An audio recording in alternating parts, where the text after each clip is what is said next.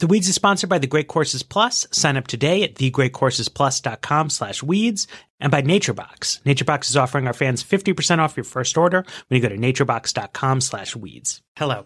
Hello. Hello. Hi. Okay, I'm going to do this right.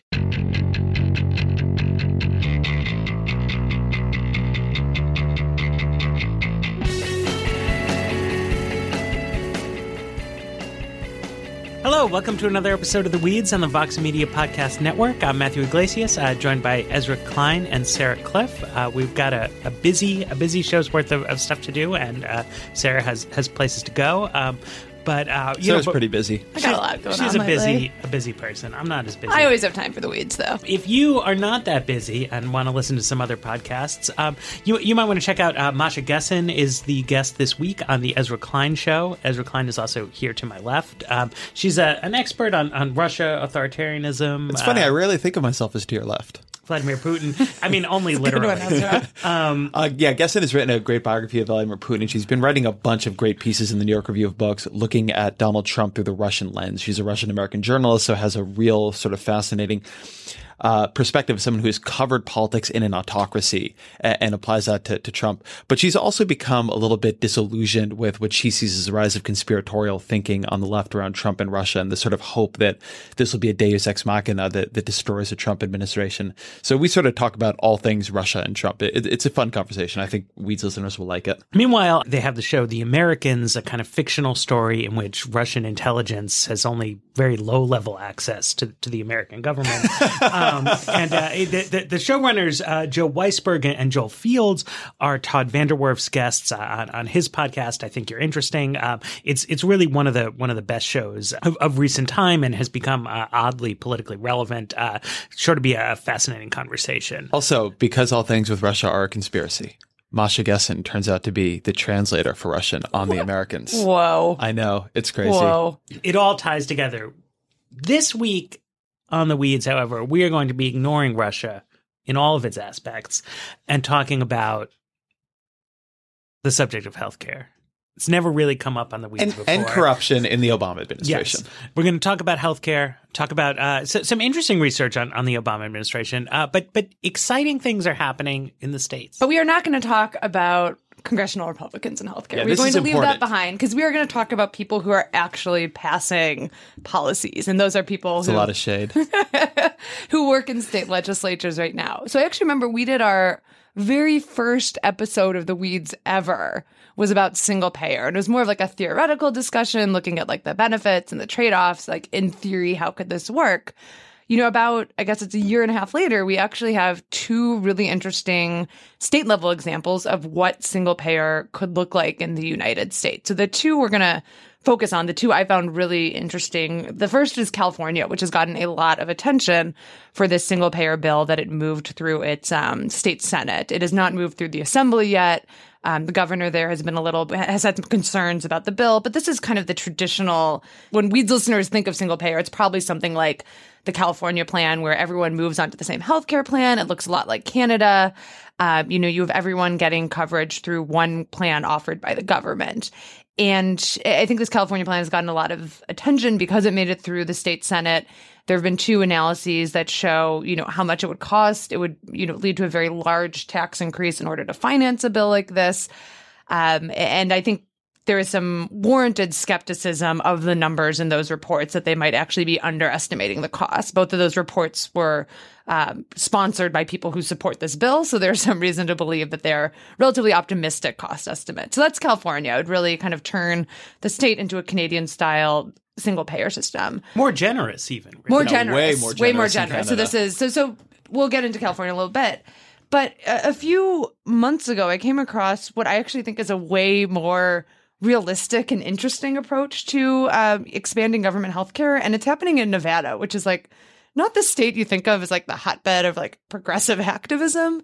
So I was a little surprised to see this bill go so far. You were about to get so much shit from progressive activists in No, Nevada. you should, because I'm working on a story about progressive activism in Nevada. So if you are a progressive activist, tell me why your state is such a hotbed of activity.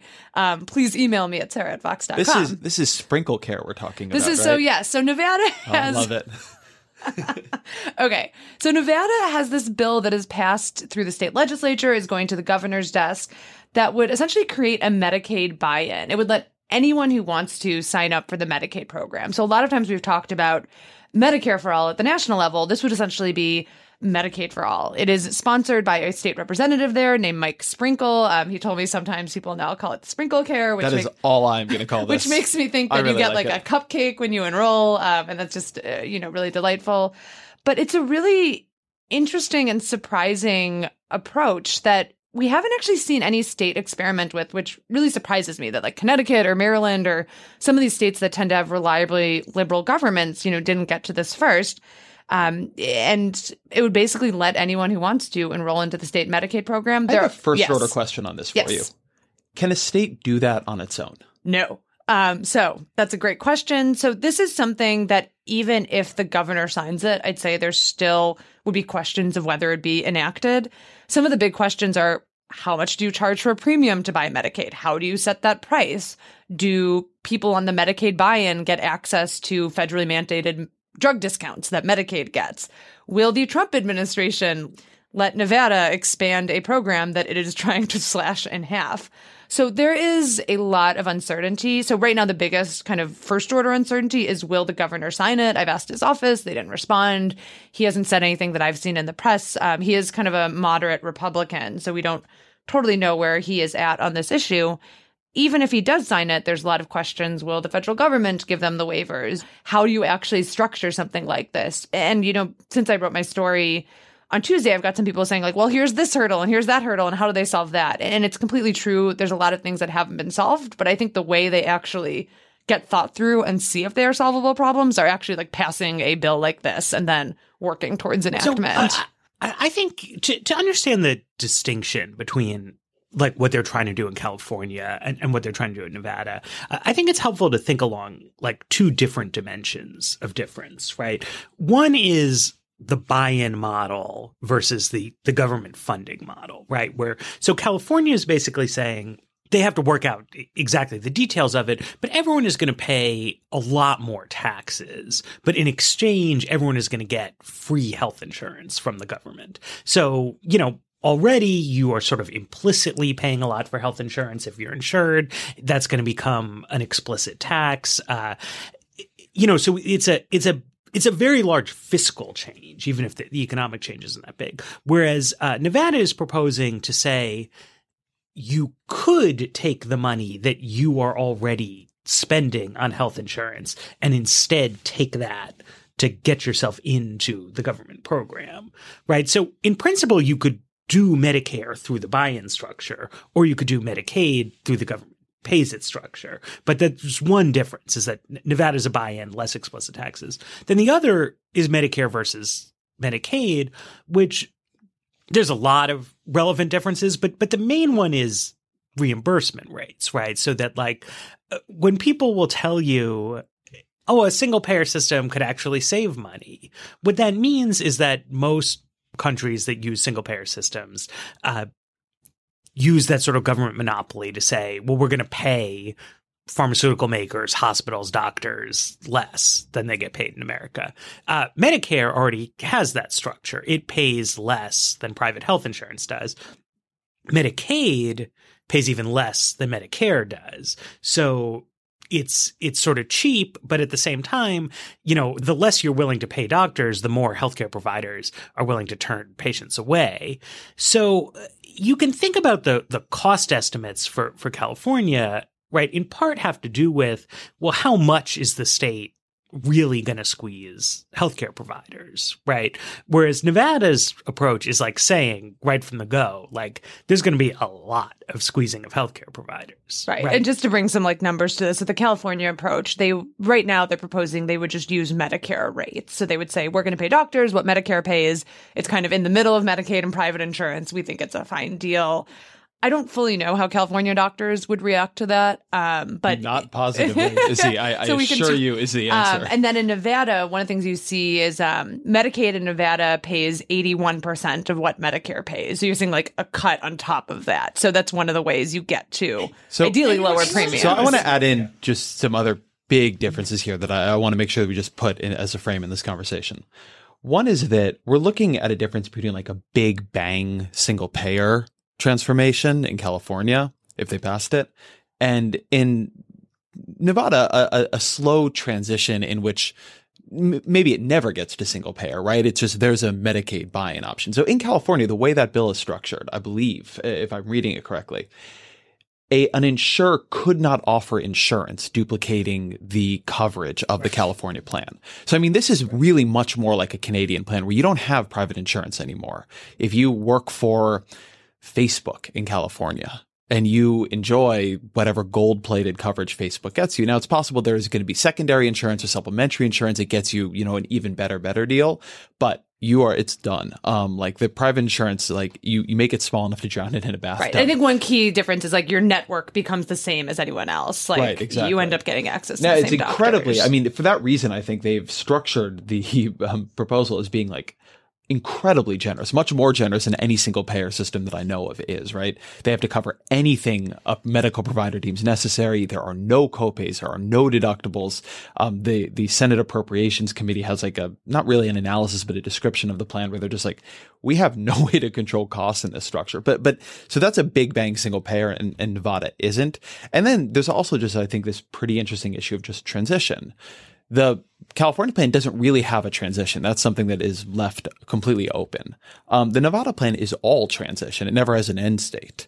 And so just those are really different ways of imagining what you're doing here. One is sort of allowing people to choose to opt into a single payer plan. If you think of how the Nevada thing would get you towards something like single payer, it's that Medicaid is cheaper. People like it, and people would over time choose it more and more and more often till it becomes less and less profitable for insurers to remain in the system because they're competing at such a price disadvantage that they begin to collapse. The single payer plan in California is just like, it's just done. There's no private insurance to speak of anymore. So that's just a big deal. Right. I mean, Nevada and California, it's also worth saying, are very different states, very different kind of state economies. And if you did something like a universal Medicaid buy-in in California, I think lots and lots and lots of Californians wouldn't take it. California is a relatively affluent state with a number of like really big cities and like huge globally competitive companies, and like Google and Facebook and Apple in the like war for programmer talent are not going to try to like save some money by enrolling their staff in Medicaid, even if that option became available. Whereas Nevada is a below average income state, very heavily service economy, has a lot of people and employers who I think would genuinely benefit from like cheap, sort of workable, basic health insurance, even if, affluent people might still sort of opt out, choose for something that would give them broader options. But there's a sort of like logic to it. Although the logic that goes in the other direction is that, one issue that I think Vermont had to think about when they were considering single payer, or most states need to think about, is this unit of government really like big enough to do those low reimbursements without sending providers like fleeing across the border? California, I mean, the reason why I think there's a lot of detail kind of issues with this bill, but broadly speaking, like, I think California should go for something big on this because California is so big. I mean, I sometimes hear single payer proponents say like, well, you can't do this at the state level. But California, for example, is much, much larger than like Sweden. And frankly, Finland, the other Nordic countries they're not only smaller than California, but they participate in a currency union with the EU that constrains them from doing deficit spending and stuff like that. California's a bigger economy is it a bigger economy than Canada? If not, it's close. I mean, it's more people. So, it's not just economically bigger, but the European countries are able to pull this off under the same kinds of constraints that California would be facing. And it seems to me that it would be, worth their while, since California is such a progressive state, to bigger economy than Canada. Sorry. Right. To try to work this out, right? That if Canadian doctors aren't all decamping for Chicago and Seattle, that California should be able to come up with something workable here. I think this program that they've written down may be a little too sudden in its approach, probably a little more generous in its coverage than you're really going to want to do.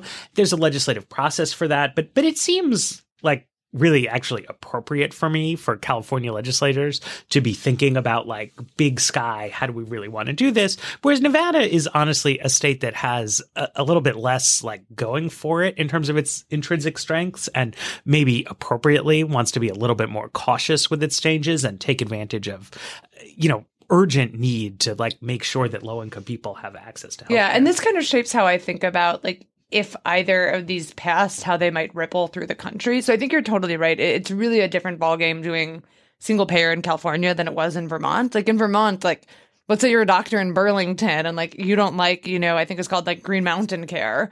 You just like drive 2 hours and move to New Hampshire. Like there are so many places you could go without like really uprooting yourself. Like it would still be particularly dealing a with difference. pharmaceutical companies, right? Sure. Which is supposed to be one thing. Like you could walk away from Vermont as a pharmaceutical like company. California, you're a doctor in San Francisco, you're a doctor in Los Angeles. Like you're really going to have to go far to like get out, and you could go to Nevada where they have the Medicaid buy-in or something. But you really it just isn't as easy, and I think the scale of it suggests, like, I think Matt's right that like California could do it. There's also a bill moving through the New York legislature right now that's also been getting a little bit of attention. And those seem like the places that I think could really pull this off because they are so large, because it is very hard for doctors to, get out of those places and kind of like maintain whatever life they've set up there. But for that reason, it seems really hard to see how a California system like might scale. One thing you could think of is like other states tacking on. Like one thing I've thought about is if you have like a left coast single payer system where like Oregon and Washington kind of like layer on top of California, and all of a sudden you have like this trio of liberal states that are part of this continuum, and they can kind of like leverage what California has done. But it's really hard to see for me like how it would move eastward from there, like whether smaller states in the Midwest would have the political interest or the ability to kind of hang on to their medical community. The other path you could see it taking is like the Massachusetts path, where one state does it really well, or actually that's the Canada path too, where you have like one state, one province do it really well, and then the national government gets interested. Nevada, I think because it's more gradual, is really the opposite, where you could see it like spreading to like a really random array of states who are just like interested in this idea. I think particularly states right now that are starting to see holes in their Obamacare marketplaces. Like right now we have Missouri has a number of counties with no Obamacare insurers. Ohio, we just found out, has 20 counties where no one wants to sell coverage next year. And Medicaid buy-in like doesn't really require as much scale, I think, because it's so gradual. And so that's when I could see really moving, like cropping up in like a weird random way in a number of states due to like the actual characteristics of the state. It seems more replicable in other places than the California approach might be. So 2 thoughts on this. One thing that I think is interesting about the difference between big bang single payer and something like a Medicaid buy-in is that the Medicaid buy-in model creates a mechanism by which the provider networks can kill it, which is to say that imagine you do the Medicaid buy-in model in Nevada. And provider networks look at that and say, this is an existential threat, right? We do not want to move to a cost structure where we are subsisting on Medicaid payment rates. We were willing to do that for the poor. It was a bit of a stretch when, Obamacare expanded it, but Obamacare also came with increases in Medicaid payment rates. So that, and more people. So there was, there's some kind of trade-off here, but we're afraid of this. In that world, what you would do, and we have, you've seen this in other countries. There are examples of this on small scales. They could stop accepting Medicaid, right? They would just move their provider mix to private insurance. People talk about that happening right now in Medicaid. It has not happened in very large numbers, but it does happen on the margin. There are providers out there who will not accept Medicaid or who will not accept new Medicaid patients, particularly. You do see that quite a bit. And so one thing that in California, under this bill, if you want to be in California, if you want to live in California, which a lot of people do, I used to live in California. It's quite nice. You have to have to be part of the plan, right? There's just nothing else you can do, really. I will say I find some of the concerns about people accepting Medicaid a little overblown when you look at the data. Like just some data I was looking at when I was writing the Nevada story is I think it's like 85% of providers say they're accepting new private insurance, 70% say Medicaid. Right. So there is a difference, but I just want to say it's not like a dire situation. That if industry began to think Medicaid was a threat to them, right, it was like a step towards full single payer, you could imagine that going up and it creates more of a two-tiered system. I don't think that's a reason not to do it. I just want to note that that's one of the things that is an attraction of bigger single payer proposals. They don't allow this kind of insure shopping that could be a danger to the thing. The other thing that I was struck by studying these proposals that in my sort of, I knew but I didn't know, was actually how much any state-based transition to single payer or something like single payer relies on the federal government allowing it. So in California, more than half of the healthcare spending is coming through the federal government. So they need the federal government to give them a waiver allowing them to take all that money that is routed through Medicare, that is routed through Medicaid. But I don't remember if they use a VA in here. Potentially, there's routed through the VA. subsidies. Obamacare subsidies. So it requires those subsidies staying in place. I believe, if I read the thing right, it also wants to cash out the employer-provided healthcare tax break. Really? Wow. Something I read in the there's an analysis by 4 professors at like Amherst, I think it is. Yeah, UMass Amherst. Yes. I think if I was interpreting that right, I think we're talking about doing that. I don't know for sure. So I don't want to stick, but it is all to say that one, the federal government would have to agree to all that, right? Agree to letting them use the Medicare rates, but also agree to letting them use all the money. Then secondarily, the federal government has regulation over a bunch of these aspects of the system. ERISA, which I'm not going to try to remember what the acronym stands for. I could see you trying. Employee Retirement Insurance something. I thought it was ERISA, though. It might be ERISA. That's all I got. But anyway, it's a bill that gives the federal government, among other things, regulatory control over self-insured employers. And millions of employers in California self-insure. So they would need an ERISA waiver in order to cash that insurance out, in order to have regulatory authority over that piece of the market. So there's just a lot here that the federal government would have to say yes to. You could imagine, an Obama administration or Hillary Clinton administration possibly saying yes to these things, right? They are, maybe they would prove not to be, right? But conceptually, they're in favor of experimenting with things like single payer. But even they might be pushed back by pharmaceutical lobbies and other things. The Trump administration or some other Republican administration, the Mike Pence administration, would not allow this at all. And so one of the interesting things in all of this is that to make any of the numbers work here, you really do need that federal money to be rerouted to your control. And for all that Republicans are like for federalism, I don't think that virtually any of them would allow this. And I will add, Nevada is in a similar situation where they also need a waiver to let people buy into Medicaid. They don't need the money, so it's a smaller ask. You're basically saying like these people will finance it. But again, it's like hard for me. And they've, Representative Sprinkle has told me that his conversations with HHS have so far been positive, but obviously like he's not going to say like, actually, we think this is doomed to go nowhere with the federal government. But in the third dependency on that I just want to note is that you also, because you're relying on the federal government funding streams, you're actually relying on those funding streams remaining relatively stable. Yes. So right now, Republicans are trying to pass, what is it, 800 and no, it's more. Some massive, I think it's 1.4 trillion in Medicaid budget cuts. In half. I think it's 1.4 trillion in Medicaid cuts. That would really fuck up one of these plans because they're expecting that they have that money to work with and they have that level of reimbursement and match and et cetera. If they don't have that, that means they have to raise taxes by even more. And these tax increases are high, even in these relatively rosy estimates. You're looking at the single payer plan in California costing more than the California budget costs in a year. States projected spending is $180 billion next year. The Appropriation Committee has a $400 billion estimate on this plan. That's a very big tax increase. So, okay, a couple of points that I think are important there. One is that, I mean, on a political level, that's all sort of like a reason for California Democrats to plow ahead with this, because it means that in a sense, you don't need to actually worry about the full workability of some of these details.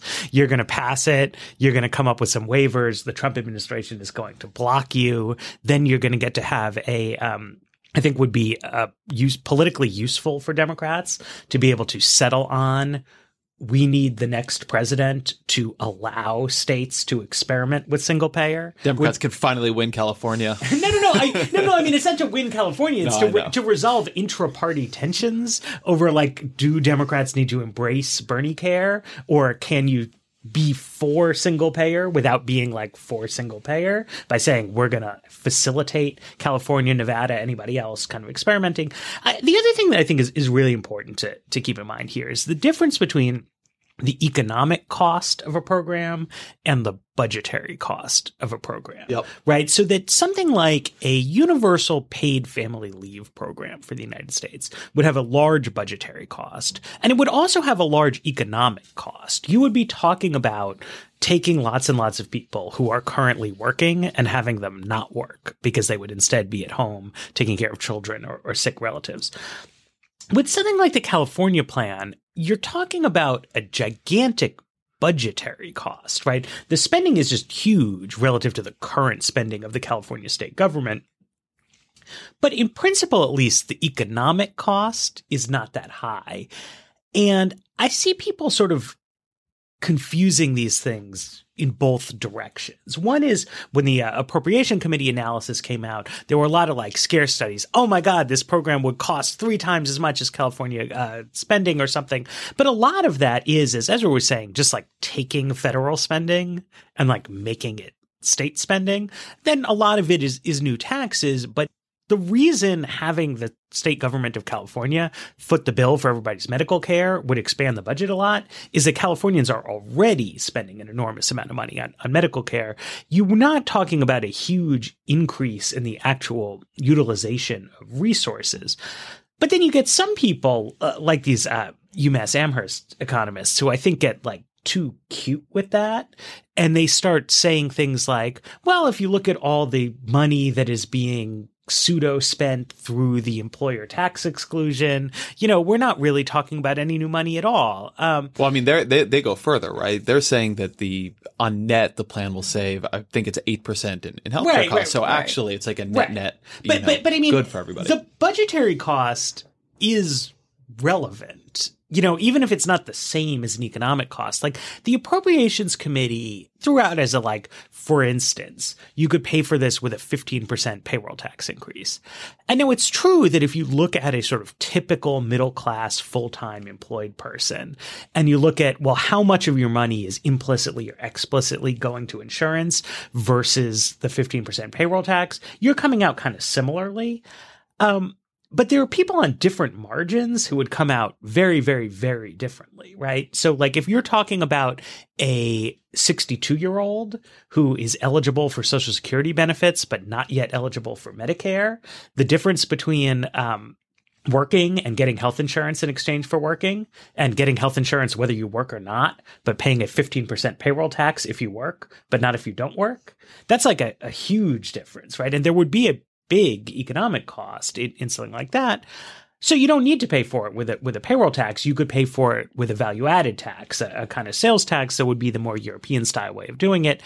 In that case, I think you'd have much less of an economic impact. People still have the same kind of reasons to work, but you would be saying senior citizens who are already getting Medicare are going to keep getting Medicare, but they're going to start paying higher taxes for everything that they buy in order to finance this health insurance program for everyone.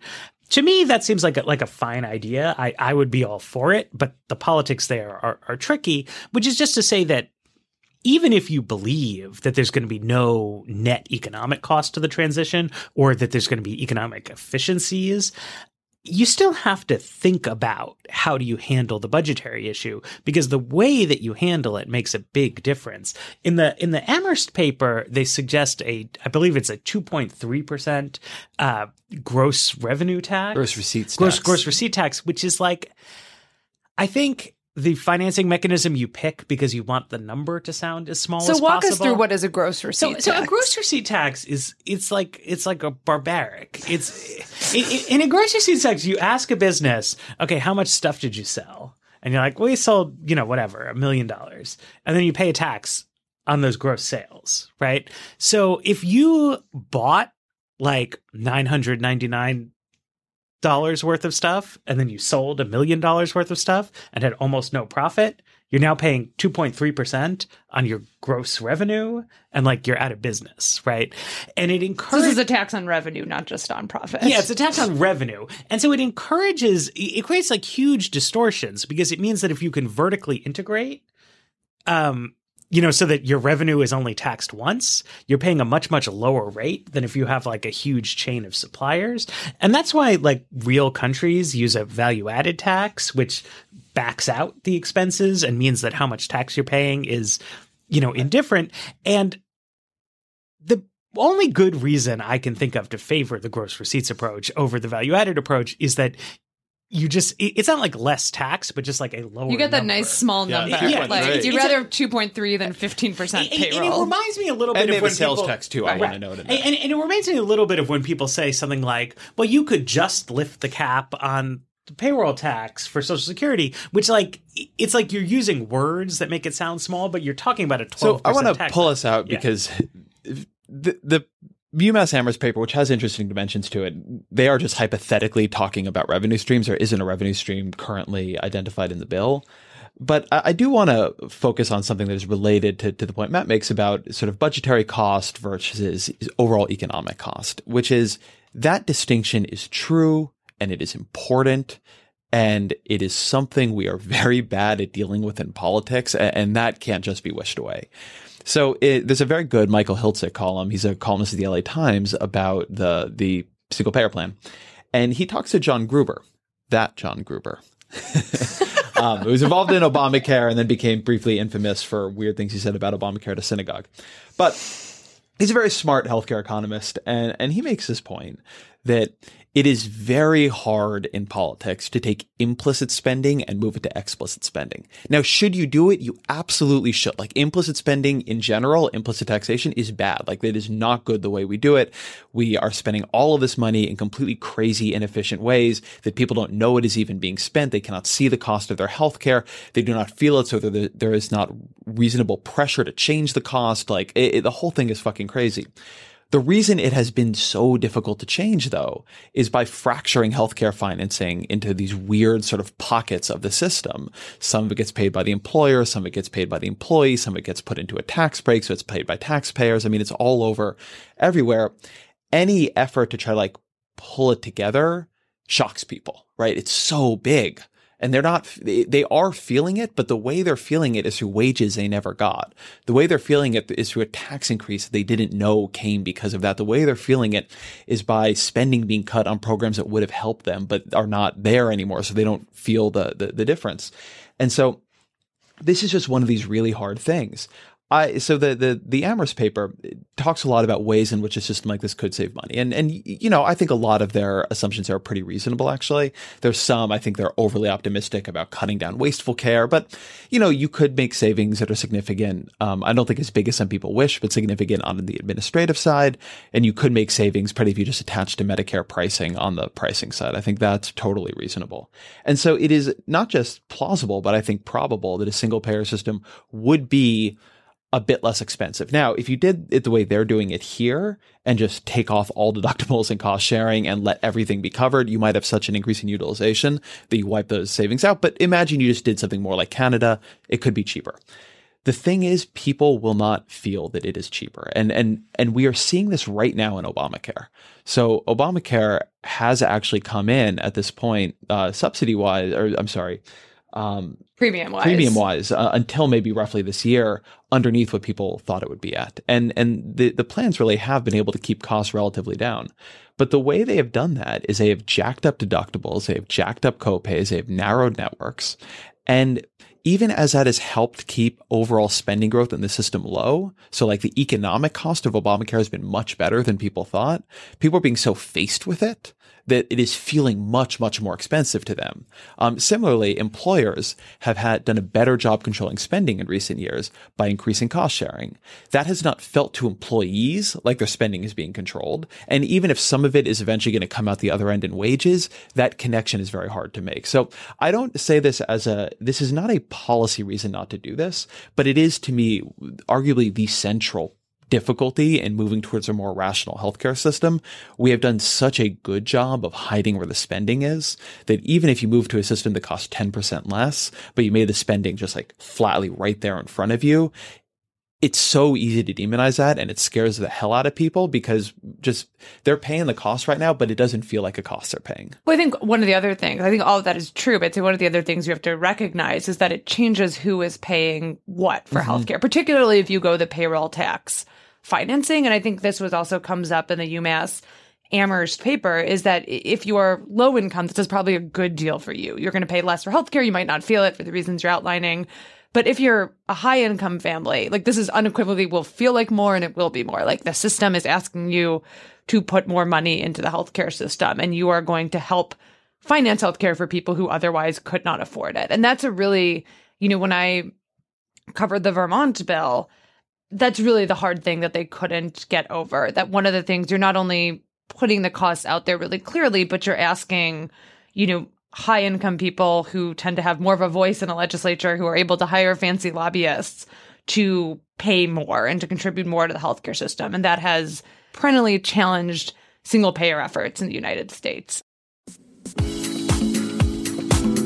If you listen to The Weeds, you probably love to learn. I know I love to learn, and there's really no better way to do that than by watching the Great Courses Plus. They've got a lot of engaging experts, and I want you to discover it too. So they're offering our listeners a full month of free video lectures when you sign up using our special URL, thegreatcoursesplus.com/weeds. You can learn more about anything, the history of economics, Russia, psychology, or escape into a new hobby like cooking or playing guitar. Right now, everyone should watch Thinking About Cybersecurity, from cybercrime to cyber warfare. They've got a cybersecurity expert, Paul Rosenzweig, and he offers insight into digital espionage, computer viruses, and the tools we can personally use to protect ourselves from cybercrime. I learned a lot about where the real vulnerabilities are, which they're more human than technical, really, and how to kind of like harden your own habits against cyber vulnerabilities. But there's way more than that. They offer unlimited access to over 8,000 video lectures. You can stream them from any device, or you download the videos to watch them offline. Our listeners can get the full month for free. You just sign up through our special URL to start watching, thegreatcoursesplus.com/weeds. You'll get a full month free. They think you're going to love it. They think you're going to stay signed up. So get your free month. You sign up at thegreatcoursesplus.com/weeds. That's thegreatcoursesplus.com/weeds.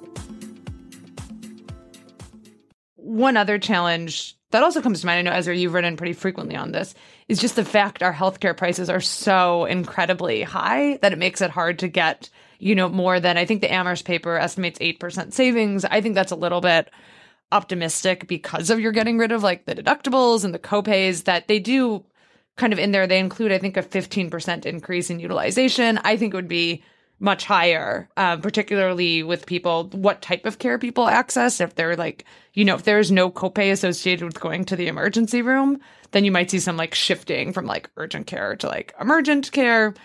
But, the kind of big thought I had reading about the California bill, reading the Amherst paper, is it felt like a lot of this could be accomplished through all-payer rate setting. And this is something we've talked about on the Weeds. Always comes back to all-payer rate setting with you, Sarah.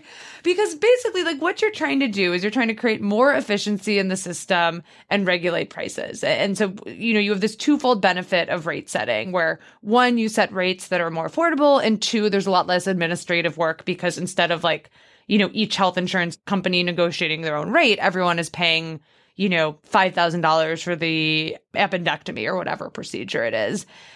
And that seems, like all payer rate setting is like not as exciting. It's not like everyone is enrolled in California care. Like we all stay in our health insurance plans. So it doesn't like feel like this big development, and it has this like boring, wonky name, but it really seems like an easier path towards like what the California plan is actually trying to do. If your goal is to make healthcare more affordable, reduce the cost of healthcare through less administrative spending, then you can at least hit those. I grant that like you might not get the coverage gains you would get under universal payer, but I think you'd have a plan that would have a better chance of actually moving forward. I think if you disaggregate some of the pieces of this, all payer rate setting, it's like the Sprinklecare of single payers cost control side, right? Like it's like it's like doing Medicaid buy-in, but for pricing, right? It's a transition. Everybody stays in the system. Like, you can reverse it if you need to. There's like a dial you can turn up and down. It doesn't like transform the thing overnight, but it begins to like get you into a place where you begin to outcompete the previous. Like, when people talk about single payer, they wrap up a lot of different things that actually don't need to coexist in the same system. You could have an incredibly expensive single payer system, right? You could have a single payer system with full coverage of everything you might want to have covered, but basically no cost control at all. That's the California system. Well, no, in theory, they're going to control pricing. But imagine they didn't, right? You could just sever the pricing control from the coverage structure. But you could do that in the other direction too. And all payer rate setting, I think, is a version of like half doing the pricing control without the coverage structure, which if you did that, it would then make doing coverage later easier. To stand up a little bit for like the basic single payer concept, though, I think an interesting thing about thinking about state legislatures, right, is that all of us have been like working in Washington our whole careers, have a sense of what is political realism that is very driven by congressional politics, which themselves have been driven by things like the filibuster, the overrepresentation of relatively conservative, super white rural states in the Senate, the sort of ingrained, not like ideological, but like temperamental conservatism of the leaders of the Democratic Party. And I do think it's worth like casting a little bit of that all like aside and say, well, what if we were talking about California, right? Which is a state that is super liberal, much richer than the United States. But it's not. I mean, so listen, I agree on the big picture you're painting, but I do just want to know, California, to raise a tax, you need a 2/3 majority in the legislature. It's a super filibuster. Right. I mean, I understand. And Arnold Schwarzenegger had an Obamacare-like proposal that failed in California. Right. But I just want to say we're not that liberal. No. But I mean, California has a strong institutional impediment to raising taxes that comes back from the 1970s.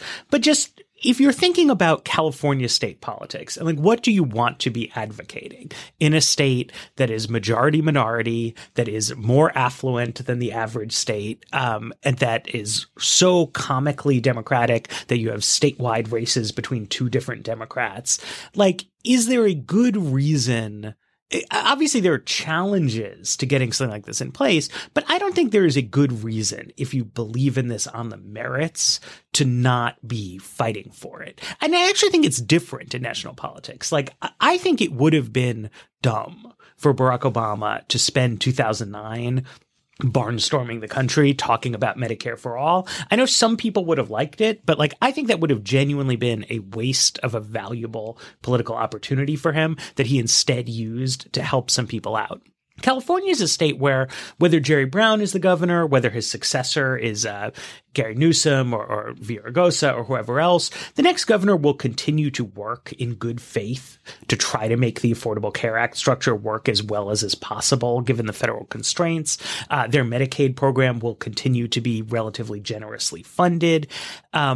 There's nothing like better to do in the healthcare topic in California than fight for what you think is like really the best possible fix for this.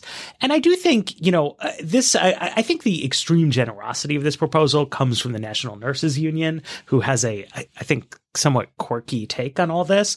And, to pass a bill, obviously you wind up like, you're going to have to bargain down. You're going to have to translate some of these taxes into something that you will call premiums, I think, just like to make the numbers work. You're going to have to probably have some co-payments for something, some kind of deductible for something. I mean, that's life. But the fact is that like we have single payer systems. They are working around the world. California is the kind of scale of political and economic unit that could make it work. And I think that the people who are spending their time on this are using their time well, just as Sprinkle is using his time well in a very different political context. And I think there's something like smart about that, and that sometimes I do think the activists get themselves turned around and are tilting at windmills, but that's not really what's happening in California. Like it's a big lift, but it's a state where the Democrats have a supermajority in the legislature, so proposing that they do something with it is like a pretty good idea. I agree, but who are you arguing with here? I think it's arguing with me in the all-payer rate setting approach, like saying like, go big or go home, right? Like, where else are you going to do this? Like, go for it, So I think California, and I think actually a lot of states need to be doing a lot more on healthcare. I think it's crazy. Like, this is a crazy, terrible system. It is hurting every state in it. It is weird to me. Like, you guys know, like, have long been a fan of state waiver-based universal plans, right? I've suggested this is what the Trump campaign should do. I'm a big fan of, what is Section 1302? 1332. State innovation waivers. Which basically nobody has tried to use in Obamacare, except one thing California has put in a 1332 waiver to do is to extend Obamacare to unauthorized immigrants. Just somewhere in a Trump trash can. Trump is not doing that. But so I think it's actually, we really do need to see a lot more innovation for this stuff on the state level. But that said, I don't think that puts these kinds of proposals sort of like beyond critical analysis. I think that it's important that I actually think it is important for the success of single payer. And I tend to be a fan of like nationalized multi-payer models like you see in France. And I'm not sure you want to wipe out private insurance to the extent that you even can. Like putting some of these things out of business, I just think is going to create so much political backlash. It'll just be very difficult. But I do think it's important then that single payer doesn't become cost prohibitive, right? And you saw this, by the way, in the campaign too. When Bernie Sanders ran on Medicare for All, he redefined what Medicare meant to be something that had no deductibles, that had no copays, it covered everything. That's nice. But one thing you do if you start playing that game where it's like, this bill came without a financing mechanism because like they were afraid of defining one. It came without any sort of limits on it because they didn't want to create any losers, right? One way to make sure that nobody at Facebook or nobody at, pick your sort of richer employer is upset about the future is that, well, if nothing is prohibited, then this insurance is better than anything you can have. But of course, then the cost gets out of control really, really, really quickly. And so I'm very interested in the coming couple of years. And I think as single payer becomes more of a dominant political proposal within the Democratic Party, to see what variants of it emerge. Yeah. Well, I think one of the struggles you're saying, like we need more state innovation, is kind of where we started, that so much of the money comes from the federal government, that I think one of the things that's really hard for like a state legislator is to decide, like, should I like try and push forward this proposal when I feel like I'm going to like, because these waiver requests, like they take years to write. Like one thing I've thought about the Nevada proposal, even if the Trump administration wouldn't approve it, we're probably talking about, let's say the governor signs it next week, like a year or two of just like writing the waiver and researching it. So at that point, you're at like, 2018. Why does that take so long? It's just really, you have to prove to the government that this is going to cost no more than the money you're getting now and cover just as many people. And like, no one's ever set a premium for what it costs to cover. Like, how do you set a premium for how much it should cost to join Medicaid? Like, that's a hard question that's going to require a lot of... It used to be you needed a CBO score before you voted on a right. bill. So, no, I mean... I think this is one of kind of the big forces against states pursuing these kind of waivers, is that they're a lot of work, particularly if you're trying to do like a novel one no one's ever done before. And like the administration might just say no. So you like look at this like long path of work that might not lead anywhere. And I think that really holds back a lot of states from like pursuing the stuff we're seeing in like California or in Nevada. Snacking is a fact of life, and with NatureBox you get to have snacks that are good, that taste good, but they're made well, they're made with good quality ingredients, so you don't feel gross all the time. NatureBox makes snacks with high quality ingredients that are free from artificial colors, artificial flavors, or sweeteners, so you can feel okay about snacking. My personal favorites are the dried white peaches and the Fuji apples. They've also got some kind of funner, more wild stuff out there like masa crisps. It's really interesting, and they made their service better. You can order as much as you want, as often you want, with no minimum purchase required. You can cancel anytime. You just go to naturebox.com and you check out their full snack catalog. There's over 100 different sort of innovative and classic snacks to choose from. They're always adding delicious new options. So you choose what you want. They deliver them right to your door. You never get bored. There's new stuff to try all the time. And if you get something that you don't like for some reason, they'll replace it for free. So right now you can save even more. NatureBox is offering our fans 50% off your first order when you go to naturebox.com/weeds. That's naturebox.com/weeds for 50% off your first order. naturebox.com/weeds. There's a new paper, Matt. I for some reason forgot in my notes to write down the headline and authors. What is it called? It's by Jeffrey Brown and Jikun Huang, called "All the President's Friends: Political Access and Firm Value." It's a good headline, and basically what this paper suggests is that and proves in an interesting way is that for all the Obama administration's talk of sort of locking out special interests and being non-corrupt, if you were a corporate executive who was able to get routine access to the administration, there were really returns to your firm on that there was a certain amount of cronyism happening here. So what they did was the White House kept visitors logs. And they looked at the visitors logs from 2009 through 2015, and they basically painstakingly matched the names on those logs to corporate executives. And there's a whole methodology about what they did with people with the same names as some poor research people. assistant. Yeah, too. some poor research assistants. This looked like a lot of work. And then they use a number of measures to see what happened to the corporate executives' firms after the White House meetings. And so they find evidence that after meeting with key policymakers, those firms get abnormally positive stock returns for 50 days, for 100 days. They find evidence suggesting that following meetings with federal government officials, firms receive more government contracts, which is one mechanism by which they might get those more positive returns, and are also more likely to receive regulatory relief. Well, one interesting thing in the regulatory relief piece of it is that they are not less likely to get negative regulations, but they are more likely to get sort of positive regulatory rulings. So they still get hit by regulations, but if they're having a regulatory problem, it becomes a little bit more likely that regulatory problem is about to lift when they go in. Also, some stuff about they seem to have more certainty about the political environment, and so they make investments.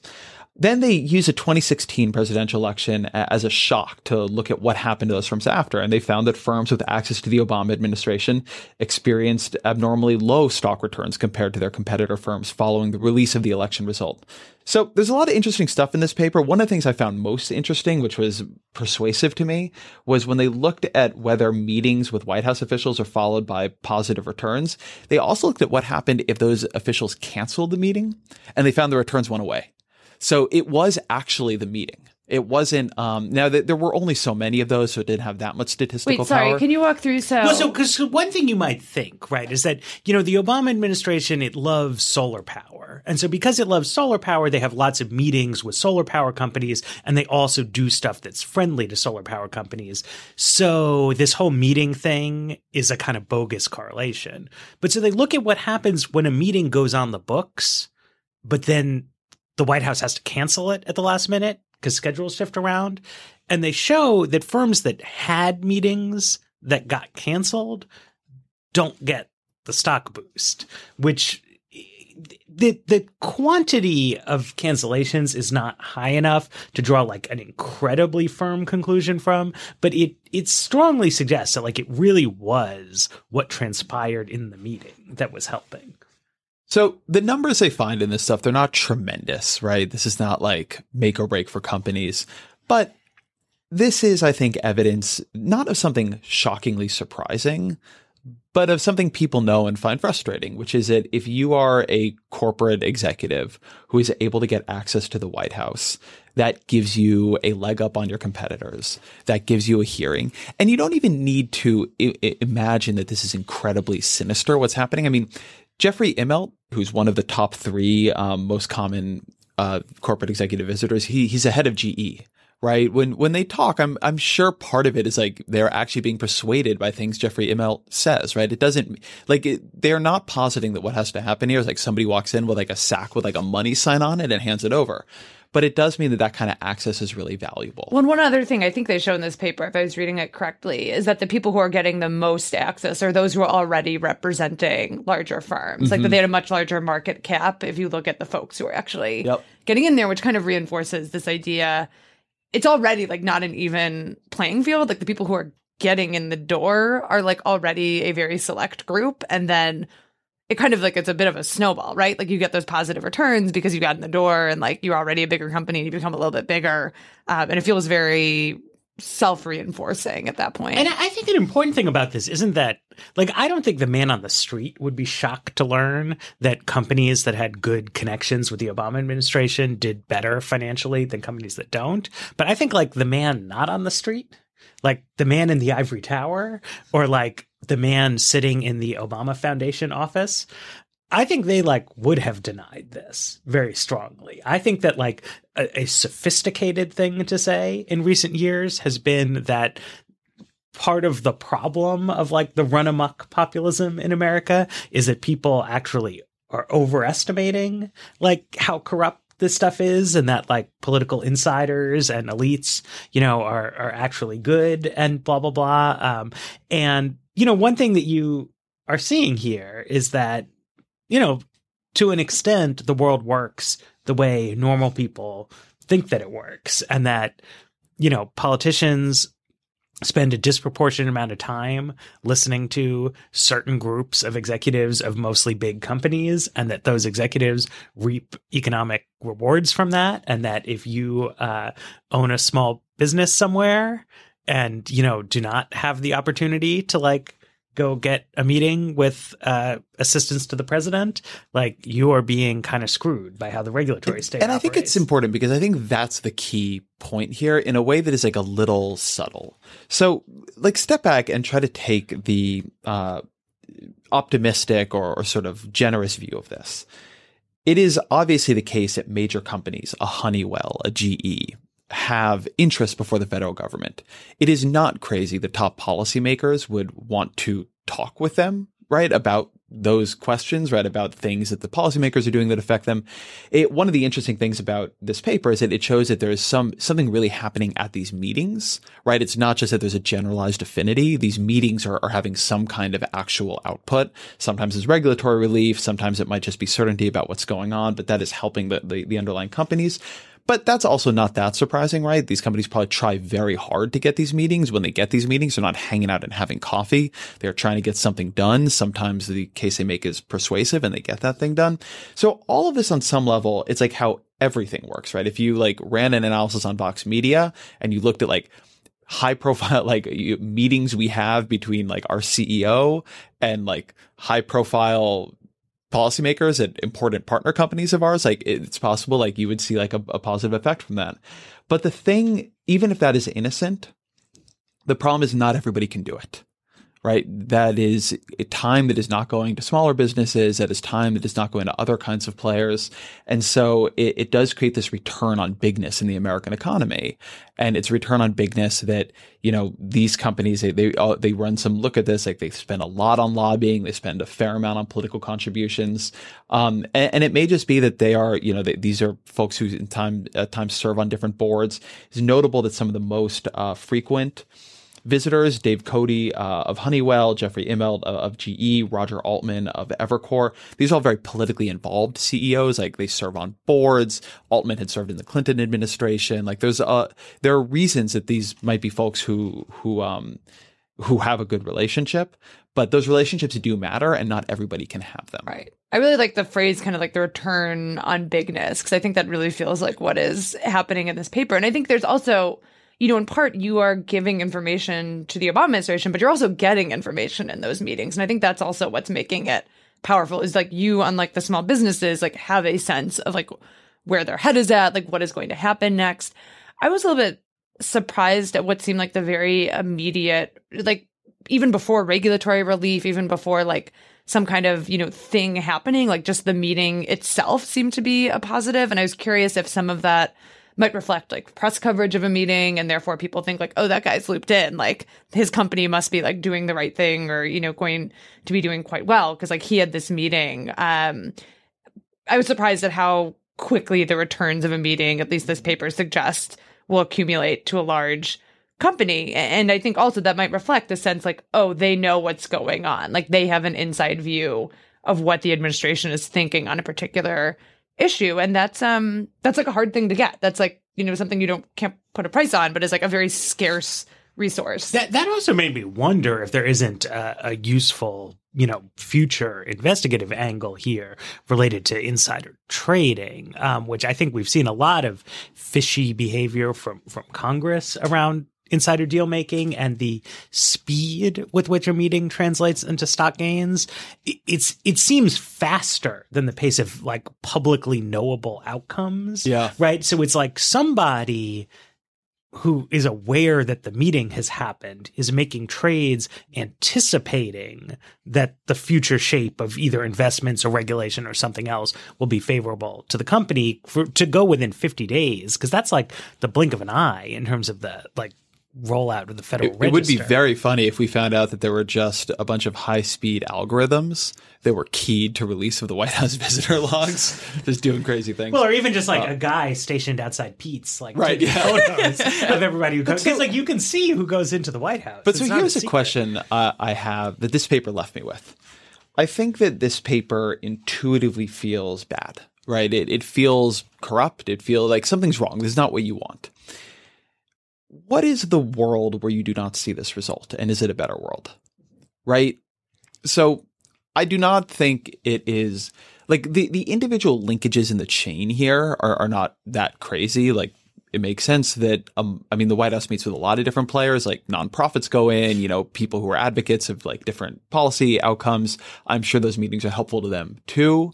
It doesn't seem crazy. The White House does meet with people who run major American firms. It does not seem, it seems obvious that those meetings will, on some margin be useful for the firms that have them, or else they would never have them. So what would we have liked to see in this paper? Like what would you, if you were now redesigning an administration and you knew this was going on, like where would this take you? Like I've been struggling with what the implication is here. So kind of where this would take me, I would be okay with like, you know, seeing this like positive return on meetings. That doesn't trouble me as much. It's more of like the fact of who is getting in the door, that you see these like big market cap companies as the only ones, or the ones that are at greater frequency getting in. So kind of like if I am designing an administration, it has like specific policies to kind of counteract that, to bring in like other more diverse voices that often like don't have a seat at the table for the similar meetings. And like maybe they're equally influential. And maybe like they get a boost when, you know, like the small business is in there, you know, meeting with a high level official. So I'm less troubled by the idea of like meetings with industry shaping government policy, but more troubled about like what industries get in the door in the first place. To me, this indicates it's one of several things that I've seen recently that indicate that administrations should think a little bit more seriously about revolving door type issues and what's really going on. I think you see a lot of kind of like for show stuff around X-year lobbying bans and whatever. But the fact of the matter is a lot of people went to work in the Obama administration at various high levels, and then you know, they left after a certain amount of time, and political operatives. And instead of going to work on, you know, a gubernatorial campaign or whatever, they went to go work in corporate America, and good for them. But obviously, like, part of the value of hiring like former high level colleagues is that it helps gain you entree to their people who are still in there. And this really suggests that you have to be more deliberative about that. That to just say, like, we got a lot of friends of ours working over at wherever, so, you know, they're stopping by. You're having a real influence on things, right? Like, you would not go through a year thoughtlessly in which senior White House officials only ever met with white people, or at least a Democratic administration wouldn't do that. I don't know if Trump would, because you would take it seriously. And I guess this is along lines of what Sarah's saying, but like, you, I think, have to treat this like rigorously. Like, who are we meeting with and why? And is this fair? Just like we want like all of our policies to be fair. Like, why do we meet so much more with Jeff Immelt than anybody else? Or even much more to the point, Roger Altman. Yeah, right? Roger Altman. Evercore Partners is an interesting investment firm, a boutique investment firm, but he's just friends with those guys from the Clinton administration. He's not doing something super important in the American economy. And there's lots of other investment firms, right? I mean, that's you have some kind of like rule-based system. Like, okay, we want to meet with the leaders of X